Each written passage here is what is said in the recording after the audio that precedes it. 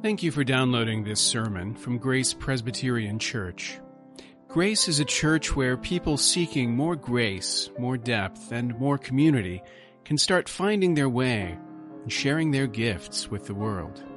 You can follow us online at graceforsiouxfalls.org. You have heard that it was said, "You shall not commit adultery." But I say to you that everyone who looks at a woman with lustful intent has already committed adultery with her in his heart.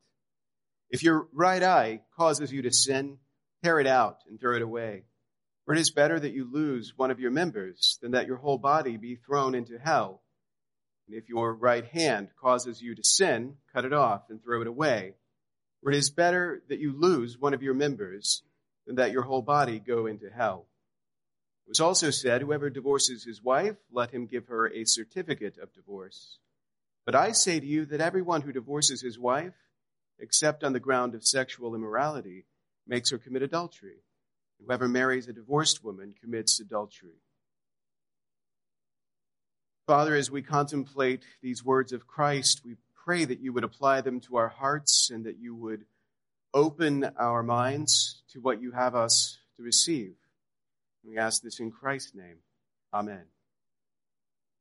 I grew up in a Southern church. For those of you who never had the privilege, I just want to explain that in the Southern church, we do things a little bit differently.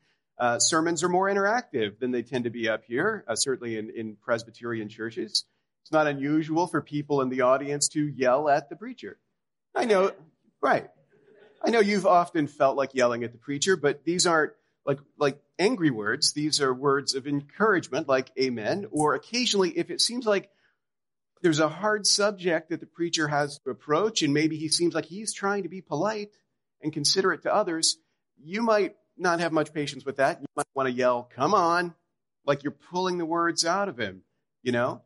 If he goes to something that's really awkward, if we start talking about something that we wouldn't choose to talk about in polite company, rather than being embarrassed and silent, you want to yell something like, "Preach it," because that makes it seem like you're on board. Like whatever the sin is that's being called out, you're untainted, because otherwise you wouldn't yell like that. Now, in a text like the one that we've just read in the Southern church, there'd be a lot of preach-its in this text, because there's a lot of words here that if we start thinking about them, bring us under condemnation. Those preach-its usually die out about halfway through when you're not able to form sounds from your mouth because it's gone so dry. Maybe when we look at a text like this, Southern church is not our inspiration. Maybe Monty Python has it right. We hear this and we wanted to say, "Skip a bit, brother. Let's move on. Let's not dwell on these awkward things. Let's do the murder one again. I found that really interesting, very convicting, but could we skip ahead now? Not so much. Not so much. I realize that it's an epic pastoral fail to preach on adultery and divorce when tomorrow is Valentine's Day. I don't choose how the text is arranged and how it falls out, but you would think I could have done something to avoid this happening, but I find that when I fail to avoid these awkward things, sometimes Christ has a reason for giving us what he gives us when he gives it to us. I think we need to trust in him that this is not only a text that we need to think about, but the time that we need to consider it. But I have a little romance for you. I'm going to talk about marriage a little bit. I'm going to talk about the first marriage, the marriage between Adam and Eve. We think about Adam and Eve oftentimes as abstractions. Like they're the ones from whom a lot of important doctrines flow. Original sin, that's good. That comes from our first parents, Adam and Eve. But we don't often think about Adam and Eve as people. And we don't often reflect on what their relationship was like. And yet, because they were people just like us, I'm sure there were a lot of similarities. And you think about falling in love, you think about searching for the person who is right for you, and the questions that are often in your mind. How do you know it's love? How do I know that she's the right one? The way people answer these questions are interesting. Sometimes when you're really convinced, you really think, yeah, I know, I have found the right person for me. You might even say she was made for me. you mean it metaphorically. In Adam's case, it wasn't a metaphor. You think about the relationship dynamics of Adam and Eve. She was made for him. Here's a guy who couldn't have had any anxiety over whether he'd found the right person. God fixed it up, and there weren't a lot of options. She was made to be the right companion for him, and he was not whole without her. And we talk about that stuff, and we don't think about the implications personally. Like, imagine you were in that kind of relationship without any anxiety over whether you'd gotten the right one, because you knew that he or she was the right one. You knew that it was meant to be. And there could be no question of their love for you, their faithfulness. Because here you are in the garden. Everything's perfect. Like you're literally day in and day out living what we imagine the getaway vacation for us will be like, but it never is. But that's their reality in the garden before sin. And you think about what that would be like just to have that for a little bit. Like imagine what a recipe for like marriage renewal it would be to have a day in the garden and live like Adam and Eve did. And if you think about that, you can start to appreciate what was lost as a result of sin. Now, I know a lot of big cosmic things were lost as a result of sin. And we can talk about the way that the relationship between God and humanity was broken because of sin. Between human beings and one another was broken, and even the relationship between ourselves and our hearts was broken. But this was a marriage that was broken because of sin. It changed forever. All the security that had once been there was never there again. And Adam went from knowing she was the one and knowing that she was made for him to being in a situation where even to look at another woman with lust in his heart was a sin, was infidelity. Into a relationship of perfect fidelity, sin brought unfaithfulness. And it's been that way ever since.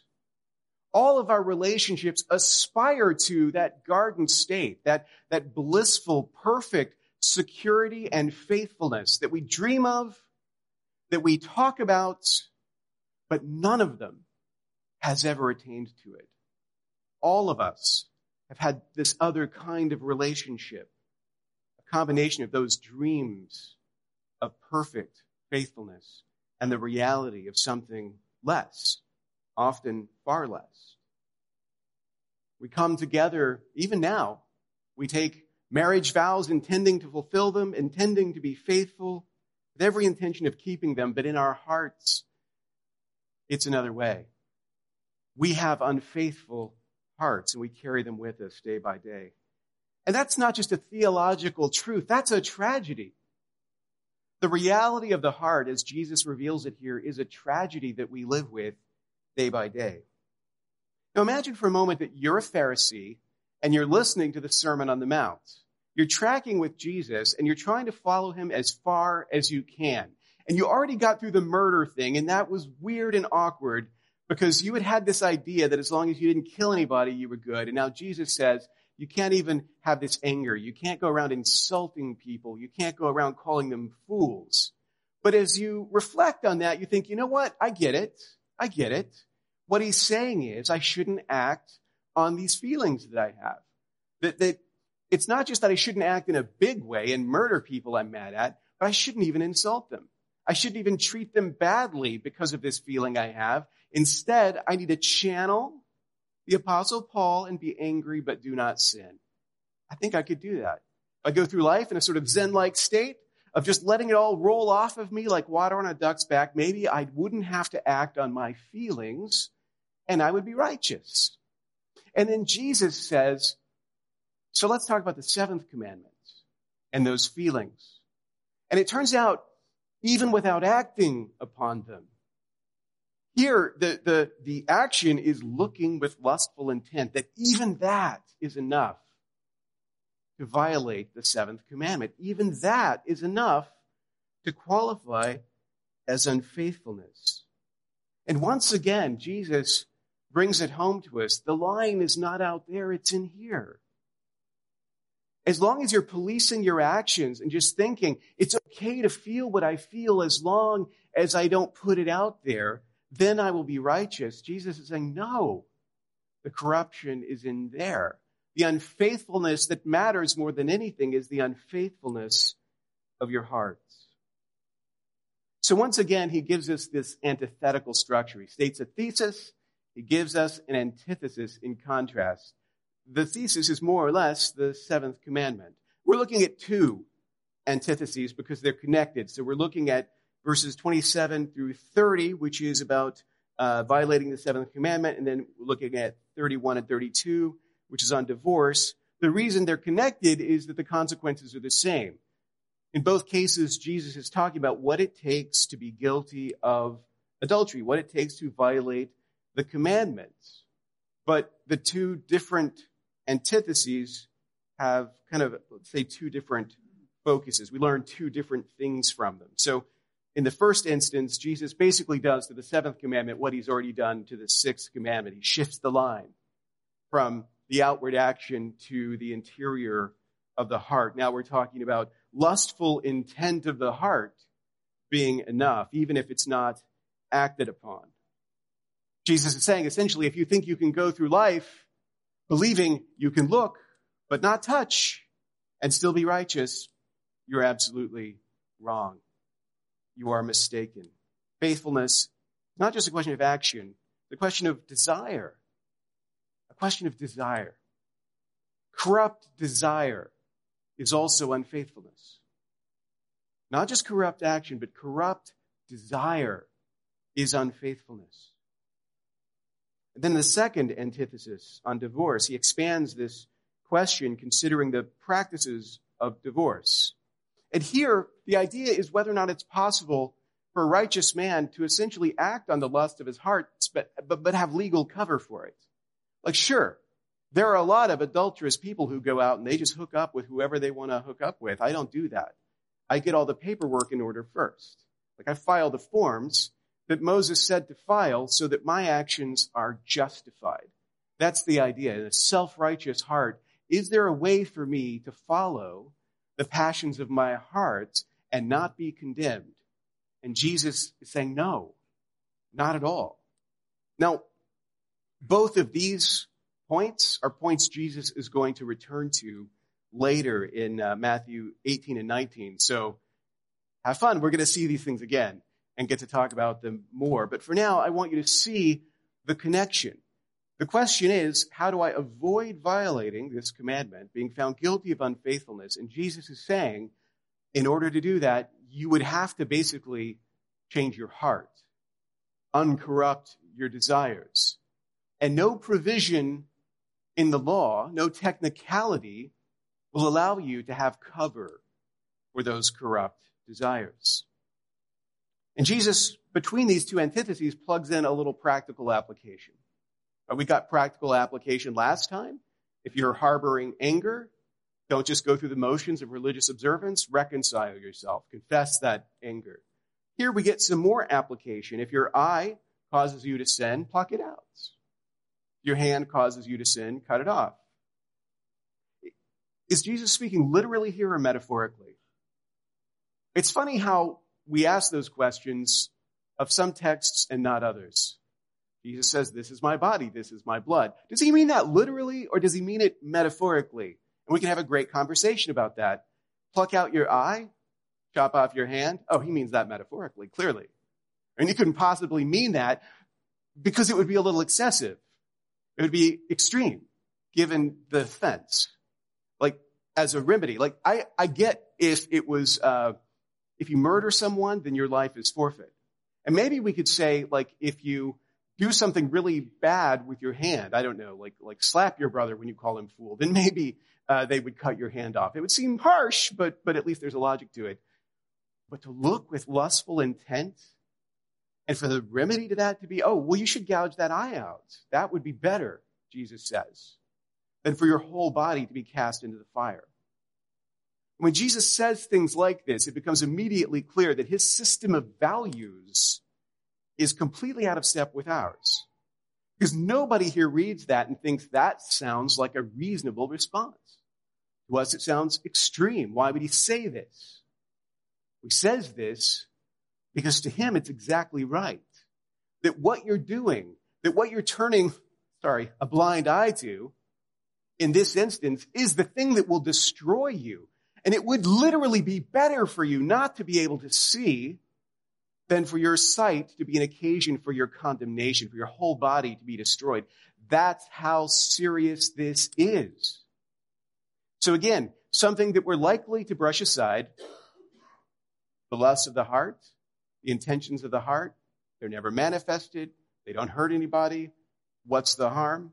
Something that you're likely to think is excused because you went about it the right way. I got all the paperwork filed, everything was in order, it was all done properly. And Jesus says, no, you're thinking about this all wrong. You should be thinking more in terms of self-mutilation to avoid destruction. Clearly, he's getting our attention with this language. He's waking us up to the seriousness of our complacency. It seems obvious to you that it's better to have the offending body part than it is to lose it. But Jesus is saying it's better to sacrifice in part than to lose the whole. And then that's thinking rationally. That's ordering priorities correctly. The sin that we turn a blind eye to will cost us everything. The sinful intent of the heart is enough to condemn us, which means an extreme sacrifice like he's describing is justified by the circumstances. It actually makes sense. As you process all of that, I want to talk about the way that we often react to talk about sin like this. When Jesus draws the line so harshly, we see this and we tend to react the way we'll see the disciples reacting in Matthew 19. When Jesus lays all this stuff out again, he talks about the way things were in the garden versus the way things became in the law as an accommodation to the hardness of human hearts. The response of the disciples is interesting. They don't hear what Jesus says and think, wow, I guess we need to start taking faithfulness more seriously. Their response is, wow, I guess it's better not to get married. If it's this hard, maybe you shouldn't do it in the first place. In other words, despair. When Jesus tells them how high the standard is, their natural reaction is to think maybe we shouldn't go there at all. Maybe we shouldn't even try. That's a form of honesty. But it's also a tragic form of honesty. Like to give up on something so good and so rewarding because of the difficulty of faithfulness. Accepting sin as inevitable. We all do it. The error is human. We tell ourselves this is normal, it's unavoidable. But remember two things. As we contemplate what Jesus is doing here, remember first that the way Jesus teaches the law is designed to increase the trespass. The reason he's making it seem so hard to be righteous is that it is. Like that literally, according to the law, you cannot be righteous. And you need to understand that because the temptation is to think you can do it. By lowering the standard, by not following things to their logical outcome, you can convince yourself that maybe you're not perfect, but you're good enough, and that will destroy you. And so Jesus wants to make it really clear that law-keeping is not an option, that law-keeping will not result in you being righteous. Your only hope is grace. So when you hear him saying these things, the thing to take away is not, well, all right, I guess I better give up. The thing to take away first and foremost is I need Christ. I need his grace. Nothing else will save me but him. Remember this too, even though in this life, sinless perfection is not a possibility, the gift of the Holy Spirit does sanctify. We are in the Spirit given power over sin, power over the desires that we have been subject to. We have the power to bring our desires into submission. We should take that seriously. So as we reflect on Christ's words about faithfulness and our own unfaithfulness, what should we do? First, examine yourself in light of this teaching and admit your own unfaithfulness. Admit your own unfaithfulness. Confess it. You've made vows. Whether you've broken them through your actions or not, you have broken them in your heart. Every vow you've taken, every commitment you've made, you have failed to keep perfectly. And clearly that's the standard. Confess it, admit it. The worst thing you can be is in denial, trying to pretend that things are other than they are. Admit it. Be done with that denial and be thrown upon the grace of Jesus Christ. Be reminded of what the gift of grace actually means. Because the more you realize your own unfaithfulness, the more grateful you will be for the gift of grace in Jesus Christ. Here's another thing you should do. Where others have been unfaithful to you, strive to forgive. Jesus says in Mark chapter 11, verse 25, whenever you stand praying, forgive, if you have anything against anyone, so that your Father also who is in heaven may forgive you your trespasses. This is a hard teaching. When you come into the presence of God, when you pray before Him, forgive. We confess our sins. We ask God for forgiveness. But Jesus says, in addition to doing that, give forgiveness. Give forgiveness. Forgive those who have been unfaithful to you. Forgive those who have broken their vows to you. And I realize in saying that, that's a hard thing to do. I wouldn't say it at all if Jesus hadn't said it, because I find it difficult as well. But the logic of it is clear. We are people who need forgiveness. We desire to be forgiven, and so we forgive. We do unto others as we would have done to us. We ask God to forgive our trespasses as we have forgiven those who trespass against us. Another thing to reflect on, don't assume that your sinful desires are who you are. That's a kind of despair. To look at the sin in my heart, the corrupt desires of my heart, and to find in them my identity, to find that that is who I am, is contrary to the teaching of Scripture. Paul says in Romans 7, now if I do what I do not want, it is no longer I who do it, but sin that dwells within me. And that's a famously complex passage, and Paul is saying a lot of things in that passage, but one thing clearly that he's saying is that he sees a difference between the sin in him and himself. That his sense of identity, his foundation of who he is not built on the desires of his heart, the corruption that he finds within him. Now, one of the facets of our culture, the culture that has shaped all of us, is the way that we have redefined questions that the Bible treats as sexual ethics as if they were matters of identity. There is an irony in this. People accuse Christians of being obsessed with sex, but it took post-Christian culture to center sex at the heart of human identity in the way that we do. But when the Apostle Paul talks about this, that's all wrong. We looked at this passage in Sunday school this morning, but in Ephesians 2, when he describes our condition prior to the entry of the gospel, Ephesians 2, 1 through 3, he says, you were dead in the trespasses and sins in which you once walked, following the course of this world, following the prince of the power of the air, the spirit that is now at work in the sons of disobedience, among whom we all once lived. And here's how he describes that living. We lived in the passions of our flesh, carrying out the desires of the body and the mind, and were by nature children of wrath.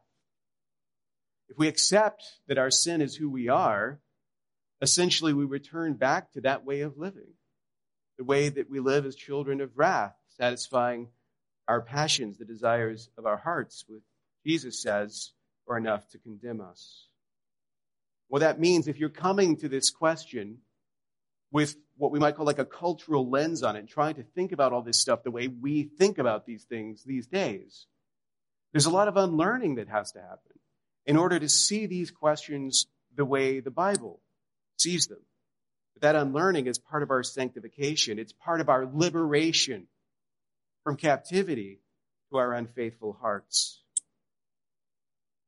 Here's the last thing to reflect on.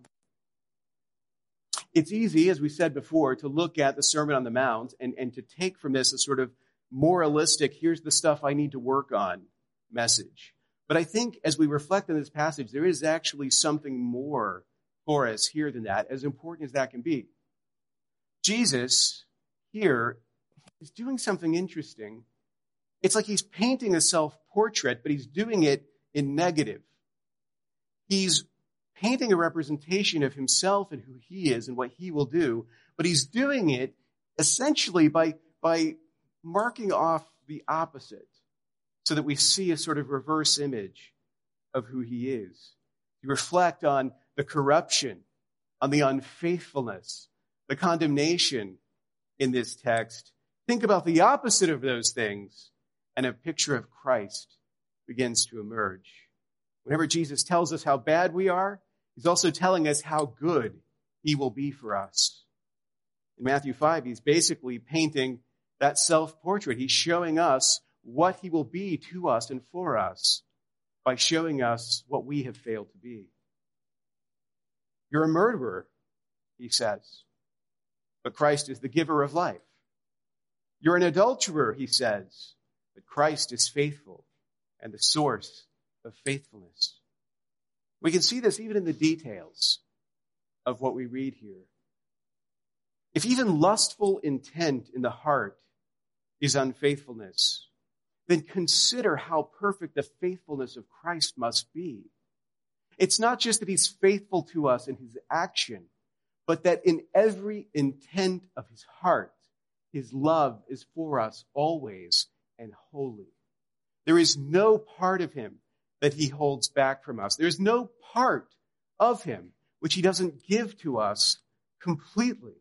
Every intent of his heart is committed to you.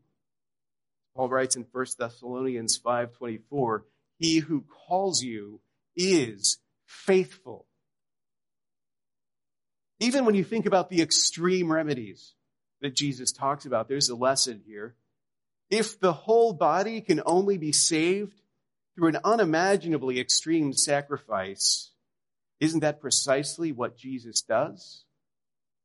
We contemplate the idea of losing an eye to save the body, losing a hand to save the body, and it's unthinkable. But Jesus sacrifices his whole body so that the whole body of Christ might live. He literally does the thing that he prefigures here, only to a much greater extent. If a sacrifice is required so that we might not be thrown into the fire, Jesus makes it completely. If unfaithfulness is grounds for divorce, and it is, you see it in the text here, Jesus doesn't say all divorce is off the table. He makes an allowance for certain cases. But if that's the case, if because of immorality, I would be justified in seeking divorce, wouldn't he be justified in getting rid of us? Doesn't he have all the rationale necessary to file the papers? I tried to make it work with these people. They were unfaithful. I think I'm going to find a new people. And yet that's not what he does. He doesn't get rid of us. Instead, he remains faithful to us. Paul sings in 2 Timothy 2:15, if we are faithless, he remains faithful. There is, in other words, no hardness of heart in Christ. He's going to explain later the reason why the law makes these accommodations is because your hearts are hardened by sin.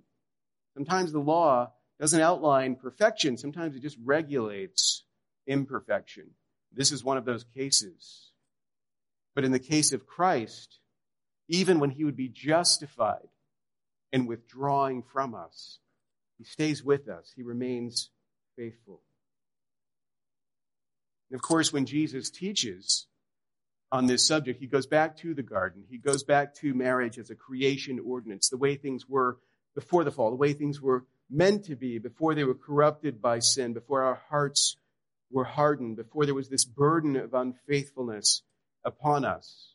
And I think one of the reasons why Jesus is so much of a stickler, let's say, for an ideal understanding of marriage is because it's that picture of perfect faithfulness in marriage that is the basis for understanding his relationship to his church. As Paul says, as he speaks about marriage, I'm speaking, of course, of Christ and the church. So it's no wonder that in the way that Jesus approaches marriage, he approaches it with that in mind, as a picture of himself, as a picture of his faithfulness. Which means that he can bring hope to our broken relationships because he has restored the broken relationship between himself and us. Where there is distance between God and man, between human beings, one and another, between ourselves and our hearts. Jesus has the power to heal and to bridge that distance because that's who he is. He is our faithful bridegroom. So where we have failed in our faithfulness, don't despair. You've been unfaithful. Confess your sin. You've been unfaithful. Receive Christ's pardon. You've been unfaithful. So pray for strength to keep faith with Christ. Your unfaithful heart is being renewed, so strive for faithfulness in Christ. Thank you for listening. You can find more sermons from Grace and information about joining us for worship by visiting our website at graceforsiouxfalls.org. We also invite you to visit the iTunes store and subscribe to the Sermons of Grace podcast.